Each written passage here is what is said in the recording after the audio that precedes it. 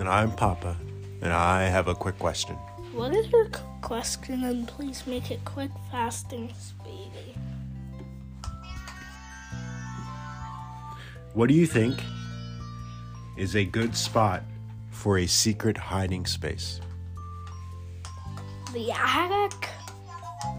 Okay. What about you, Henrik? What's a good spot for a secret hiding space? Either a space you could hide in? There won't.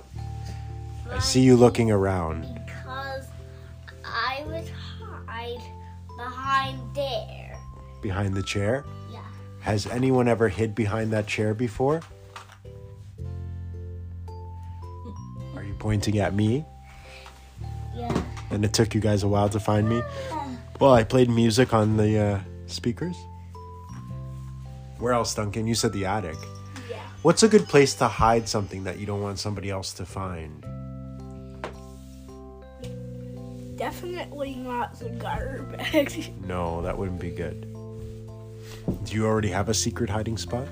Not really. Oh, okay. Henrik's discovered most of them. Yeah.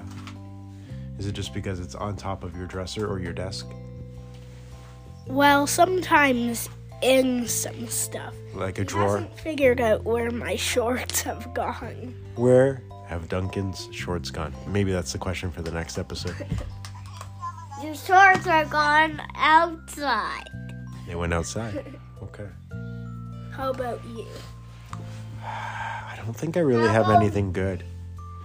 I'd love to have one of those, not quite a bookcase, but a thing that looks like a normal piece of furniture that you open up to reveal a secret room. Actually, same for me. I was at a restaurant in Ottawa that had one of those. And we went through a secret wall to play poker downstairs. I think it was past the washrooms. The person opened the wall for us, and it led to a poker room that we could play cards in. I remember that. Poker or blackjack, I forget. I'm Duncan.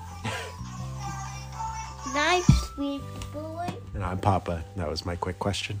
Thank you. See you. Everybody, get better. Bye-bye. See ya. Bye-bye. See ya.